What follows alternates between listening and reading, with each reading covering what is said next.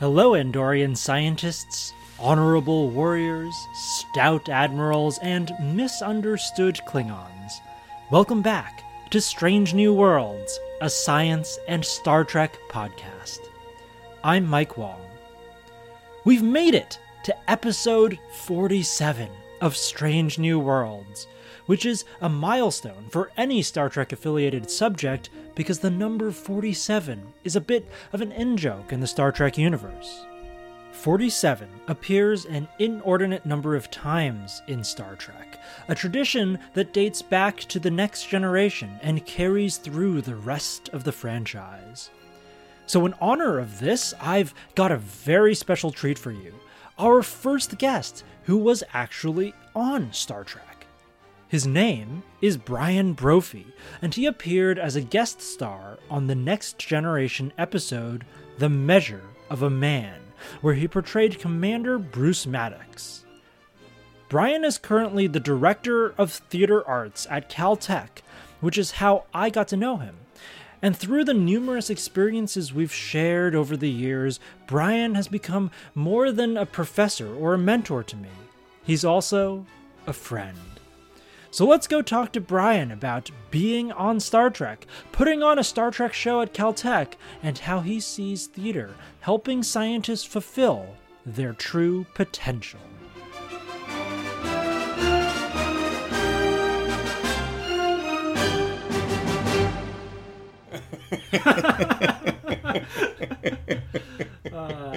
This is what I love about you, how much energy and jovialness you bring to every situation, Brian. Like, we can't even start the interview because you're just laughing. I don't even know why.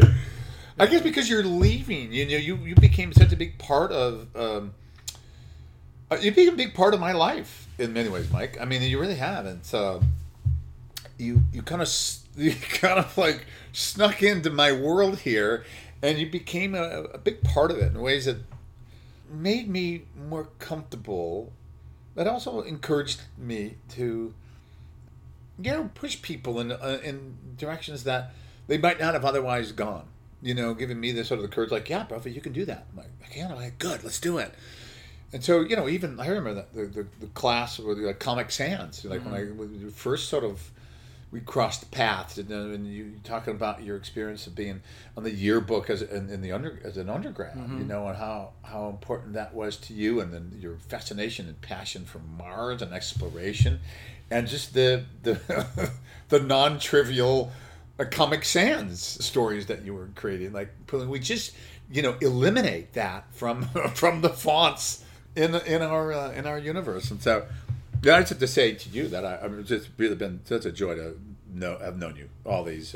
That's 4 or 5 years now, right? Yeah, definitely. Right? Yeah, we did Star Trek so. 3 years ago. Yeah, 2.5 or so. Yeah. Well, no, that's right. Yeah, 3 years ago because of the reading. Yeah, the storytelling. Well, the storytelling and those before that. Even before that. Yeah. Right. Wow. Yeah, so Amazing. We've tracked each other for at least the last 4 years, in each other's universe, and in ways that is non-trivial. That's really nice of you to say, Brian, because I feel like my experience with you has been very similar. That the way you've influenced my life is to allow me to explore different areas of my own personal self that I didn't even expect to find here at Caltech. Yeah, I came to Caltech because. Great place to be a scientist, to do space exploration, JPL, etc. And I anticipated making all of those scientific and intellectual connections here, but then to realize that I also had a passion for theater and for storytelling. Yeah, who knew? Who knew? Yeah. So you've been a really big influence in my life as well. Thank you. I mean, we did some really nice projects together too. I mean, Bold to Go definitely being one of the highlights of my last 10 years. I mean, I just finished up my 10th year here. I guess I'm going into my 10th year, but I just was recognized for my 10 years of service to the university. So that was an interesting moment because I didn't. My wife asked me. She goes, "Well, do you want me to come with you?" I'm like, "No, don't worry about it. I'm just I get a little award and all that." But then you get into that room and there's people like 100 people in the room. And one guy had been at Caltech for 50 years. He was getting a 50-year award. And I'm like, what? and then when I'm standing there on the stage with the president shaking his hand, I went, wow, I should have invited my wife to this, because I didn't realize, it was a big deal. It's a big deal it was a good marker. The 10 years is a really good marker. As an actor, from 88 to 2000, you kind of go from project to project, or if you're lucky enough to be on a series, you get to do it multiple years. But I've pretty much been in academia since 1999. So I'm actually going to my 20th year of being a professor and being a faculty member and working with the various departments here on the campus, which I never imagined I'd be at California Institute of Technology, the #1 research university in the world, my wildest dreams, I would have seen myself here. And so, to really acknowledge being here for 10 years and really kind of changing the culture of Caltech and like kind of pushing the capacity of what we could do here and having these linkages between the different departments and finding these creative intersections on the campus, which has been really very satisfying for me in lots of ways. And just seeing so many different people getting out of their heads, getting out of the labs, realizing they can have an emotional life, they can have a serious social life too that doesn't involve too much danger. Yeah. Some students have come back and like, what happened? Well, I fell off a rock face because my climbing partner didn't know what he was doing, and busted up her knee. That's getting out of the lab. But here, inside our theater, we want to be dangerous. We're not going to hurt anyone, but we definitely want to push the boundaries of what we can do and what we can express and what we're allowed to express. And I want to encourage people to express and giving them an opportunity to reflect on who they are, to write about who they are, to perform themselves and perform other people that are inside them, to shape these other worlds, these interior worlds that they don't show other people, and create a safe space for that to happen. And that's what I hope I do here. If you've listened to previous episodes of Strange New Worlds, you may know that I was involved in a Caltech theater project called Boldly Go, which was a Star Trek parody musical written by Cole and Grant Remen. Grant was a buddy of mine at Caltech. We entered grad school at the same time, lived in the same apartment complex, and both did laundry on Saturday mornings. While Grant was a theoretical physicist with a talent for theater, his younger brother Cole was a theater major at the University of Minnesota with a passion for science.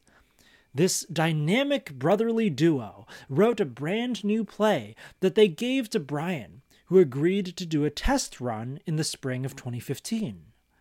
After a quite successful stage reading in front of a thunderous audience who were left drooling for more, Brian decided to pursue Boldly Go as Caltech Theater's annual flagship production for winter 2016.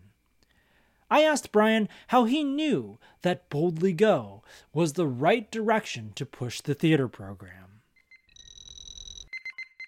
Well, I think it was the quality of the writing, the quality of the music, the quality of the dedication that the Remen brothers had brought to it. First, it was like, this is 325-page libretto. I'm like, wow.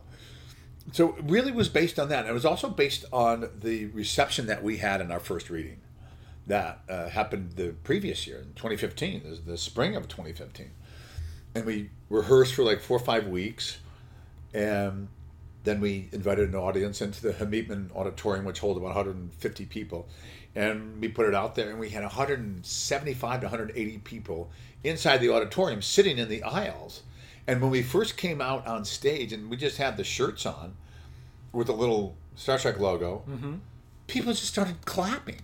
Even before we started singing or doing anything, like, oh my God, yeah, just that. And we just, so it was crazy. Like, all right, I'll do it. We'll do it. There was no turning back after that. People were like, okay, when are we going to see it? Like, so then we started to assemble a cast in the early fall, and we were really fortunate to have some amazing choreographers too Tegan Wall and Crystal Dilworth, and both of them had been trained as dancers, and so they came in and started making brand new dances that had never been seen before for the show. Right. And what's amazing is that Crystal and Tegan, they're Caltech affiliated people. They're scientists and science communicators as well. Absolutely. And that was one of the great things about this show for me, was that not only was I living a dream, being on Star Trek, but also doing it with so many technically gifted people. And I'm singing alongside JPL engineers who make spacecraft fly, literally, or drive the Mars rover. Yeah, it was an amazing experience in that regard. That the entire Caltech JPL community came together. Yeah, and I think that's something that's very unique about theater arts at Caltech. At other institutions, I don't know if other institutions, first of all, would even dare to put on a Star Trek parody musical, but there, you have a much narrower set of people engaged in this kind of activity. Whereas at Caltech, everyone from all across the community, from undergrads, the graduate students, the senior scientists at JPL, all coming together to do something that they're really passionate about. Yeah, absolutely. And I think that for me, it's probably the biggest satisfaction I get from the work that I do here is to have all of these people coming from off the mountain there, down into the humble stages of Ramo Auditorium where we did the show. Something that was absolutely extraordinary about Boldly Go was that it was an opportunity to work with another science-minded Star Trek actor. So I'm looking at this framed news article from the Pasadena Star-News that Brian has here in his office. And it's got Brian Brophy, the president of Caltech, Thomas Rosenbaum, and Professor Catherine Faber, who's Dr. Rosenbaum's wife, and then also a Star Trek alum, Robert Picardo, who is also, he played the EMH on Star Trek Voyager, and he's also one of the board members on the Planetary Society here in Pasadena. Bob Picardo joined us for Boldly Go. He played an admiral in the show, and I remember that one rehearsal when Bob just showed up. I looked up from my script and I saw him out there, and I was just like, "What? What is he doing there?" So how did you swing that, Brian? Well, a funny story with Bob is that I understudied him years ago in a production down at the Mark Taper Forum, and I'd done my episode of Star Trek back in the late '80s, I guess, and Bob was now like a big star on Star Trek Voyager. And it was just starting up. I mean, the show was just starting up. So he would come in every week, and Bob would say, I might not be going on this week because, I don't know how long the filming is going to take, the Paramount Law. We're not quite sure. So every week I'd be like, maybe he's not coming in this week, and I'll be able to play the role. Every week for like 3-4 weeks, he kept doing that. And I'm like, then eventually it was like, no, it's not happening. So he was very generous, and we had cast parties over at his house and jumping in his pool. It was really great. So I had a really good memory of him. And as we were looking to bring in someone to play the Admiral, I can't remember his Admiral name. Somebody. Admiral somebody. So we started to reach out to various actors who had been on Star Trek, and we reached out to Q. John Delancey, yeah. John Delancey, and he was very close to coming on. I remember sending something out to William Shatner and his agent, and then getting back a response, like, oh, he'd be happy to do it for like, $50,000. I think that's maybe not quite our budget, but it's close to it. Yeah. And so, then eventually he's like, well, what about Robert Picardo? And like, he's local, he part of the Planetary Society. So I reached out to him, and he said yes. And he came by and he checked it out, and he was a big hit. People really loved having him here, and it gave a certain weight to what we were doing as well, that someone of his stature in the Star Trek pantheon of actors coming in. I think it really gave the other players in the group a real sort of bona fide star you know, in our presence, and so I kind of that raised the stakes a little bit too, in some ways, and so I think that lends us a certain weight to it, which I think is fun. And he was great to come in. You know, he came in with his own ideas, and he was very funny, and he was very dry. I was really happy to have him. I think really gave a lot to the performance that we had. We did 2 shows with him? Yeah, that's right. So Bob Picardo did 2 of the 7 shows, the unprecedented 7 shows that we unprecedented. We did. Yeah, because usually there are 6 shows, right? Yeah. Friday, Saturday, Sunday, for 2 weekends. Yeah. But you had a show to the second week because the other shows were all sold out, and people across campus were being like, I need a ticket to see Boldly Go. My friends have been telling me to go, and I can't get one. So yeah, we probably could have run that another month. Totally. I remember trying to get the president's wife, Kathy Faber, like, I need to get somebody in. It's like, I don't know if I can or not. But that was right. We had the unprecedented 7th show, and then Steve Collins played the Admiral, and then I played it once too. You did, right. Yeah. So that you were another one of those bona fide Star Trek alums playing that role of the Admiral. Yeah, let's talk about that experience. Your Star Trek episode from the 2nd season of Next Generation in 1989. Oh, thank you for being that. That's like 30 years ago, isn't it? Jesus. Yeah, you played Commander Bruce Maddox on the episode titled "The Measure of a Man." Yeah. Brian has just gotten up and he has retrieved a picture of this gorgeous young man in a blue Starfleet uniform. It's Commander Bruce Maddox. I'm like 30 years old there. Yeah. It's like 30 years ago. That's crazy. This is one of the seminal episodes of all of Star Trek. It's basically on everybody's top 10 lists, so if any listener hasn't seen The Measure of a Man, I encourage you to go do it. And in this episode, basically, Lieutenant Commander Data is put on trial. He's the android bridge officer of the Enterprise, and your character, Dr. Maddox, wants to basically tear Data apart and effectively end his existence. What exactly will this work entail? I am going to disassemble Data.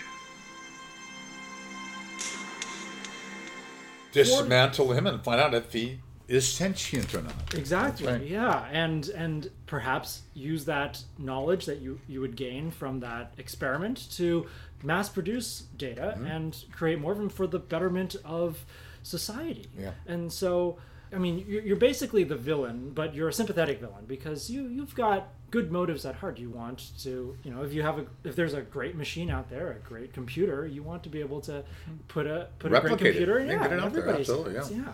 So tell me a little bit about how you got that role on Star Trek. That was my 3rd time auditioning there in the Paramount lot, and so the first time I went, and it was for a blobular character that didn't really have any facial features, and I was like, I didn't get the part. I'm happy. They brought me back again for another one, and they brought me back for the 3rd time for a 3rd episode, a 3rd audition for a different show, and I got the part, and I was not surprised because, you know, at that age, you know, I'd known Star Trek, and it was a really great role. I'm like, this is really exciting to get this. And then the night before we were to shoot it, I got rewrites. And I was working as a waiter at Chasen's restaurant in Beverly Hills, and so I remember coming home late at night, and my wife's like, okay, they just dropped this off, and it's like, oh, this is all all new technobabble is really essentially what it was. And the anterior filament, the filaments of his anterior cortex. I mean, a lot of different language. So like, okay, I got this. I got this in my head. I think I know what I'm talking about. And so you show up the next day, and there's, you know, a good 40, 50 people around the set, you know, from the gaffers to the grips to the assistant associate, the producers, the makeup. And it's kind of intimidating with a whole bunch of really good actors that are in the show, not the least of whom was Patrick Stewart, who was one of the probably great classically trained English actors of the 20th century, you know. So he was sitting down, and all of a sudden I heard his voice. I'm like, oh shit, I'm in trouble. That's how I felt too when Bob Picardo showed up to a Boldly Go rehearsal for the first time. No one knew that he was coming because Brian was still trying to get him to commit to the part. He just showed up. And there I was, miming away at my computer console, and when I looked up, there was the Doctor from Voyager. I'm pretty sure I missed my next line, completely slack-jawed and mind-boggled. Now, I'm trying to imagine that feeling raised to the nth degree, because that's how intimidating it would be to actually be on the Paramount lot staring down several of the most talented actors on TNG. Luckily, I never had to do that. But Brian Brophy did. The first scenes that we did was the sit-down scene where we're all huddled around the table, and I have to put forth my argument about why I should do this, and Brent Spiner's there, and Jonathan Frakes, and Captain Picard. Explain this procedure. Ever since I first saw Data at the entrance evaluation at the Starfleet Academy, I've wanted to understand it. I became a student of the works of Dr. Noonien Soong, Data's creator, and I have tried to continue his work. I believe I am very close to the breakthrough that will enable me to duplicate Dr. Soong's work and replicate this. But as a first step, I must disassemble and study it. Data is going to be my guide. You got to really be focused to be able to play with these guys, too, because part of coming out as a guest star in these episodes is a little tricky. The chemistry that's already been created between all of them, even though it was only the second season. And you're kind of this intruder in a sense into this. My character was a bit of an intruder as well. So to come into that kind of that world and to be able to pull it off is no small feat. So you really have to have steely nerves, to be able to go up against Picard and Patrick Stewart, who very much understated everything he does, but that voice is unmistakably British and pissed off. I had to hold my own. And so as an actor, you have to be able to, even if you're not 100% confident, you have to portray that sense of confidence, because you'll get eaten up if you don't. And you can tell right away, oh, no, that guy's not there. So a lot of it was really slowing down my process, in ways to just be able to sit there and be with the other actors. One of the greatest stories that Brian told me was about an interaction that he had with Sir Patrick Stewart on the set of Star Trek: The Next Generation. You ready to hear it? It might literally take your breath away. I don't know if I've told you this story, and I can probably tell this now, and I don't think I'll get in trouble, but there was one moment I came in one day and I couldn't breathe. I had, because the Paramount lot, sometimes it's a little dusty, Sure. It's huge. And so one day, one of the scenes, I came in and I wasn't my good. I was breathing. My breathing wasn't quite, didn't have full nasal passage, And at one point, I was, getting ready, and it was a face-off between Captain Picard and myself. And he was trying to intimidate me. The character was trying to intimidate my character. But what happened, it slipped into another actor talking indirectly to another actor about how he was breathing and how much noise he was making. So at one point, to no one in particular, but loud enough for everyone to hear, and he said something like, "Will someone please make him stop breathing like that?" And I'm looking around and going, who's he talking about? Oh, he's talking about me. And then I was like, oh, right. So then right away, I was aware of how I was breathing. And then I sort of went inside, and I just sort of calmed everything down. Noiseless breathing. And I remember doing the scene at that point, and then I rose up from my chair to confront him. actor to actor, character to character, and finding that what he had given me was this kind of internal rage of maybe trying to intimidate me as an actor, because it really was an actor to actor, because it wasn't in character that he was doing it to me. So when you watch that scene, you'll go back and watch that scene. You'll sort of know the story behind that a little bit, which was the character in the scene wants to win, but the actor it was an intimidation thing. But he was also a classically trained English actor, and I was the American actor too. So there's that always that challenge of the Laurence Olivier versus the Marlon Brando kind of thing. Not to say that either one of us is in that category. He's more in that category than I am the Brando. But, it was that sort of American versus English style of competition, too, in a sense. So that was a real learning experience for me. And I more than held my own in that scene. So I was very proud of that, because, you can, under the withering gaze of an actor like that, you could just kind of dissemble. So it was a real interesting challenge as an actor to let Picard talk, pull down your one piece and just kind of rise and, get in his face. Your response is emotional and irrational. Irrational? You are endowing Data with human characteristics because it looks human, but it is not. If it were a box on wheels, I would not be facing this opposition. I will tell you again. Data is a valued member of my crew. He is an outstanding bridge officer. If I am permitted to make this experiment, the horizons for human achievements become boundless. Consider every ship in Starfleet with a Data on board. But then actually, then later on, towards the end of the shoot, he brought me into his trailer, and he was very polite, and it was a sweet guy. You saw a real actor who loved actors too, and a lot of actors don't love other actors, but it felt genuine that he brought me into his trailer and really sat me down, and we had a really nice chat. It turned out really, really nice, and I couldn't have been more proud of the work too, and how it stands up over the years too. I haven't watched it recently, but I see it like, all right, got some good work going on there, and I was always surprised that it never came back. I thought that he would come back. Yeah. I said, my agent, I'm like, well, what the hell? Why doesn't my character come back? He's still young. He should come back and have another go around. And I don't know what happened with that, but you never know. You never know what's going to catch on with people. But I know it is definitely in the top 10. I remember being invited to 25 years of Star Trek on the Paramount lot years later. And, Nimoy's there and Shatner. All the heavyweights are there. Joan Collins was there. Very excited.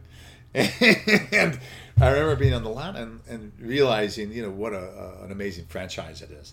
You look around and what an honor to be part of this show, one of the top shows of the last 25 years. And yeah, I'm really happy that it continues on too. I know they're doing a new series with Picard again, right? Yeah, Patrick Stewart is back. Isn't he back in action? So you could be back in action too, Brian. Start a letter writing campaign. Okay, well. Go back up against that guy again. Yeah.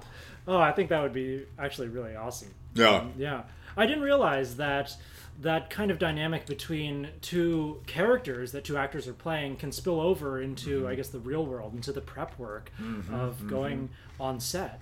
And I guess that happens quite often, that the dynamics between the characters that two people are playing infiltrates into off camera as well. Oh, absolutely. Yeah. But it was really interesting how he pointed out the breathing thing, because if you look at classical vocal training that happens in RADA, where he was trained, Royal Academy of Dramatic Arts, there is something about the breathless, the soundless breath, I believe is what it's called, and it's a technique. It's a very British technique, but it's for everybody. But it's part of the training, and I didn't go through that training. I didn't go through the route. I didn't want more of the route of the sort of the method acting, the commedia dell'arte, the emotional memory, and the David Mamet School of Acting. Just do it, man. Just do it.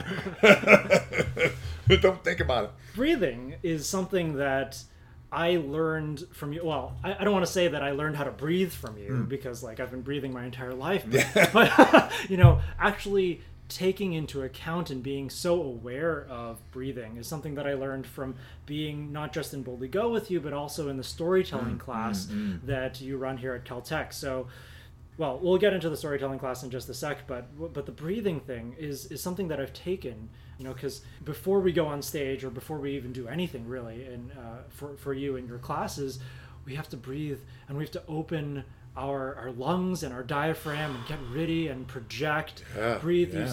Breathe to the end of the room, to the back of the auditorium. Absolutely. And that is something that I've taken off stage and actually into the scientific arena. Absolutely. Because when I go give a talk at a conference now, and I do get nervous giving a talk, That's right, we all do. I'm still a very young scientist, and there are all these bigwigs, who they've written hundreds of papers, and they could tear you apart with a single sentence.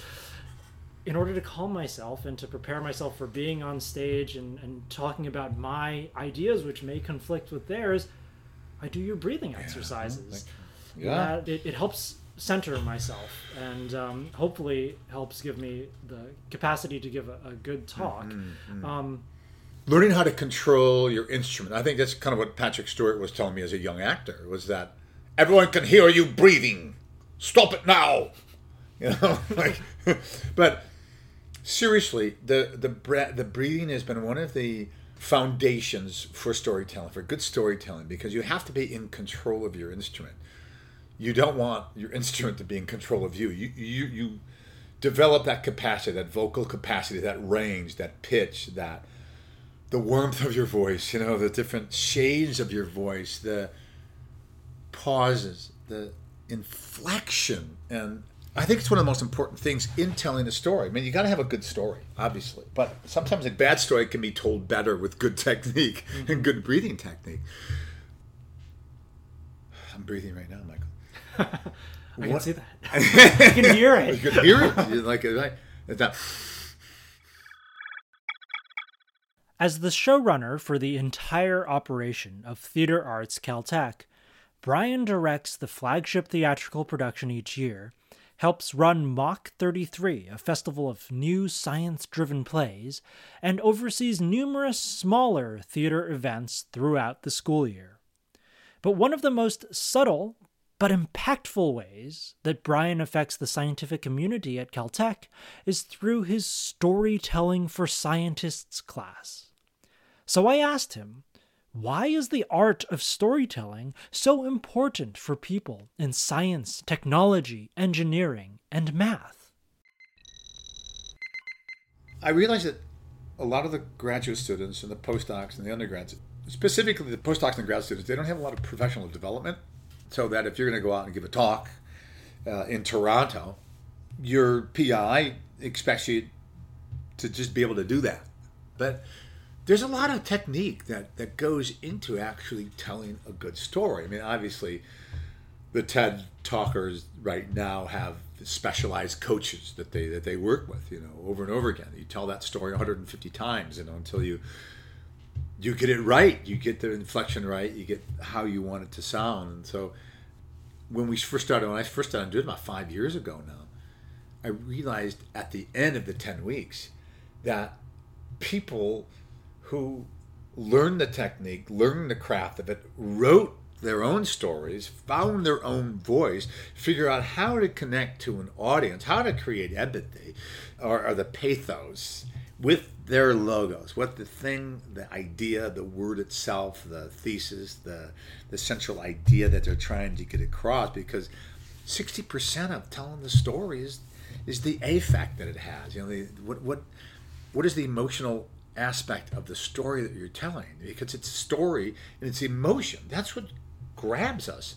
The ethos, or how the person comes across to us, the believability of them, is only about 10% of it all. Oh, he's a PhD from Caltech. He has a certain credibility, so we believe that right away. And then there's like another 30%, which is about what is it that they're talking about. But the 60% is the emotion that's into the story, that carries their logos or carries their idea. So to really get people to understand that it's really, they don't care about all the slides. Mm-hmm. You know what I mean? It's like one student had 85 slides. And it's like, I don't care about your slides. I care about you. I care about your story. What is your story? So eventually I gave him the task of, you don't have any slides at all. And he kind of panicked. I was like, what do you mean? You don't have any slides at all. You can't have any slides. And he took a breath and came back the next session, and without any slides at all, he went into a really deeply personal memory of him growing up in Russia and of coming from a really poor family. And he told us the most amazing story that wasn't about his amazing slides or his research. It led into that, but it started out with who he was. And we gasped when he did the story because he hadn't explored, or he hadn't exposed himself in that way. He kept talking about the research and this is it, and those are the great slides, yeah, and all of that, But then when he opened up into who he was, brought us to tears, quite literally, brought us to tears. But then he was able to bring his research in, and then we connected to the research because we connected to the human being. I had another class where a student talked about an eating disorder. And I was like, well, you feel comfortable talking about this? Yes, I think people need to know about this. Because scientists are human beings, and we're not perfect. And we have these other parts of ourselves that we're not terribly proud of. But we either can hold it inside of our head and keep it into this buried, subjectified, dark guilt or whatever it is, as opposed to almost shining a bright light on it and say, this is who I am. And I don't apologize for it. I'm trying to move through this. I had one gal who talked about an experience of her brother who was in jail. And it was something that she'd been carrying around for quite a while. Esteemed postdoc, but she'd been carrying around this story that she couldn't really talk about until she told the story. And at the end of the class, I could see her shoulders relax. I could feel the embrace of all the other storytellers that we gave to her because she was able to let go of something. And that's the power of the story for me. In that sense, storytelling is kind of like a scientific exploration, albeit an internal one. By reflecting on our experiences and verbalizing our thoughts and feelings, we reveal new ways to convey our ideas and discover new truths about ourselves, parts of our being that had long been ignored or forgotten. We have these disowned selves. If we look at it in terms of Apollo, the god of the sun, the god of reason, the intellect, the rationality, and Dionysus, and this other wild freedom of bacchanalias and, over drinking, over sexualized, presences, and then this rationality. I think that a lot of times the scientists have gone into that area of absolute rationality and caution and conservative views on things because they rely on verifiable, reproducible research and numbers and all of that. So they get kind of in that space. So when people go into this other sort of Dionysian quality, if we just look at it through the binary of emotion versus intellect, the emotion oftentimes gets disowned. That's a disowned part of ourselves that oftentimes, I see it a lot when I was teaching in India, I saw that so much pressure was on these kids to be one of the 10,000 chosen for the IITs in India, the Indian Institute of Technology. And so they were almost infantilized in many ways in their emotional life. And to a lesser degree, you see it here, because in America, the United States of North America, you see you see that emphasis on, especially the students that come here, the undergrads that come here, the grad students, that a lot of their lives are spent in the highly rational Apollonian mindset. And so they don't often explore this other side of them. And I think it's to their detriment that they don't explore that other side. You have to, in a safe environment, explore these other disowned aspects of yourself, because that does damage to the intellect as well. It does damage to the Apollonian side of us. You showed the dichotomy between Apollo and Dionysus.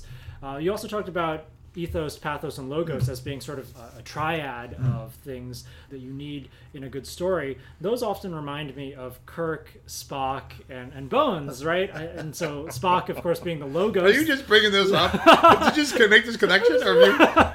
No, I think it's I think it's actually central to what made the original Star Trek series catch so many people's attention. Is that so Spock's the superego in a sense, or he's the... I'm so bad at what Greek things are which. language, but Spock would be the logos. Spock would be the logic. That's right. Logic. The word. And then I think pathos. What is pathos? Pathos is What ethos? ethos. Yeah. What is ethos? Oh, is your ethical The ethical. standing, So that would be or bones. your believability or Yeah. your credibility Yeah. to a degree. You So know, that's- how do you conduct yourself in the world? Your ethos. Yeah. Dr. McCoy, and That's then the McCoy. pathos is the passion, right?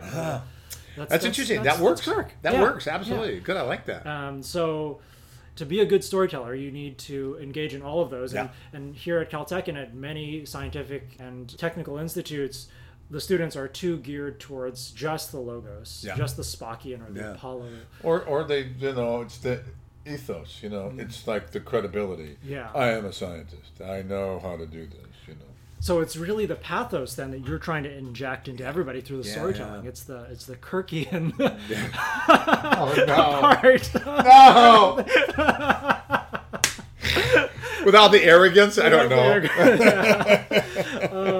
But no, but that is right. I mean, it's crafting the story so that people can hear it. Because I think from a lot of the stories that I hear, is that it leaves us out. Like, what does this have to do with our lives? I think once it goes outside of the committee, once it goes outside into the world, how does it capture our imaginations? What is it? What is the relevance to my life? There has to be a certain relevance to our lives, and I think those are the really good stories that get told.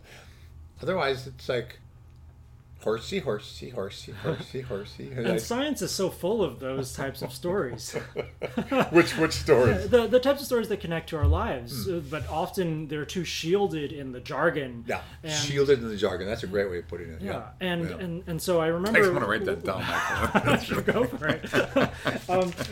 When you were introducing this class on the very first day of class when I took it, you said, so why is there a storytelling for scientists class? And one of the reasons, besides enhancing the entirety of the human condition put into these stories by these scientists on the personal level, it's also increasing the confidence of scientists in delivering scientific messages and delivering these scientific stories. Yeah. You brought up the example of if you go out into the public and some random person asks you about climate change, for instance, right, which is a scientific story that impacts everybody's life here on Earth, and you're too stuck in your scientific mode of logos and ethos, and you say, you know what, compared to some other scientists that actually study climate change, I am not an expert in that field. I have nothing to say about it, which is too often the case for scientists here. It's like you can only really speak to your area of expertise, your narrow domain in which you are the world's expert, because otherwise you're going to get shot down by some other scientist when you're speaking within the high levels, the highest echelons of the scientific community. But when you go out into the world and you want to convey the types of stories that science has to tell, you don't need to be the world's expert in climate change to be able to teach people that human beings have a great influence on the planet, and to just raise the confidence of students here at Caltech to engage the public in the stories of science. Absolutely. And it's funny because I go to a lot of the thesis defenses, and maybe my sample size are all composed of Caltech theater players who are scientists as well. But I go and I watch their defenses, and there is something about being able to connect with an audience that I get drawn in, because they understand that their career depends upon being understood. Their career depends on being understood, not just by their peers and by the researchers and scientists who are in the room, but to reach out beyond to get that grant money. If nothing else, you got to be able to go. You're at a dinner party, and the head of the NIH is there, and you better have your elevator pitch. You better have your 3 minutes in your back pocket, and that's why I emphasize in the storytelling. What's your 3 minutes, man? What's your 30 seconds? What's your 1 minute? What's your 17 minute? What's your TED talk? This range of how you communicate with people. And, I think it should be a mandatory, sounds kind of draconian, but, I think it should be a mandatory type of skill before people leave Caltech. I mean, especially the postdocs and the grad students. I mean, the undergrads are just overwhelmed, by the curriculum. Yeah. It's like, you'll get that later. But I really have enjoyed working with the grad students and the postdocs too, because one, they're better at time management, but they also realize the importance of communication in when they go out into the real world. You know, when they go out to the Berkeley labs or Washington or back into DC, or they're talking policy, they got to be able to do that. They got to be good at a dinner party, and that's really kind of what it comes down to. So, yeah, so I love the storytelling class. It's one of my favorite things at Caltech to do. Theater is a really small corner of Caltech's campus, and no one enters Caltech solely because of the theater program. But those scientists and engineers who have chosen to engage in theater arts at Caltech have felt the benefit of Brian's presence on their lives. I know I have. And as we, as a nation and as a planet, continue our perilous journey into this rather unique moment in history, Brian's mission grows ever more important. You know, I know we're going through a time period right now where scientists are getting vilified or forced to bend to particular partisan rhetoric about things. And I think it's very dangerous because we depend on the scientists to give us some accurate information, you know, to do the research, to do the studies, to sit patiently for hours looking through lenses and optical telescopes and crystallography and the different waves that are resonating through the universe and helping us to understand what's going on around us without the political bias. You know, we really need to get that out of our current discourse, because I think it's dangerous when we have to abide by a particular narrative, because it confuses things, and it's dangerous. It's dangerous for a democracy when we are told what to think. Anything I can do to help scientists find their truth, find their story, and find their passion in telling their story, I'm all in. That's wonderful. Well, yeah. Brian, thank you for your stories and for impacting the lives of so many scientists here at Caltech for the past 10 years. It's been a great journey. Yeah. I think you've really made a big difference in the community here at Caltech. Thanks, Mike. Yeah. Thank you so much. Yeah. Namaste. Namaste.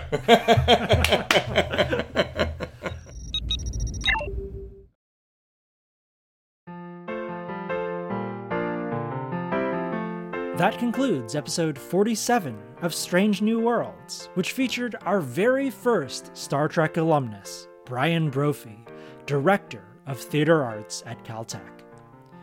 I'm putting a link to a video recording of Boldly Go in the show notes, and you can follow Theater Arts Caltech on Twitter at Caltech Players.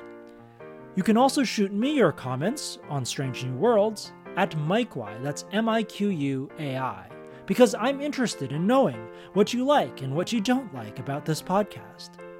More science, less Star Trek? More Star Trek, less science? More Star Trek alumni, more everything? Hey, if you want to give me $50,000, I can get you William Shatner on this show. But if you don't have that kind of gold-pressed platinum to spare, don't worry. Just give me a rating or a review on iTunes. Until next time, see you out there.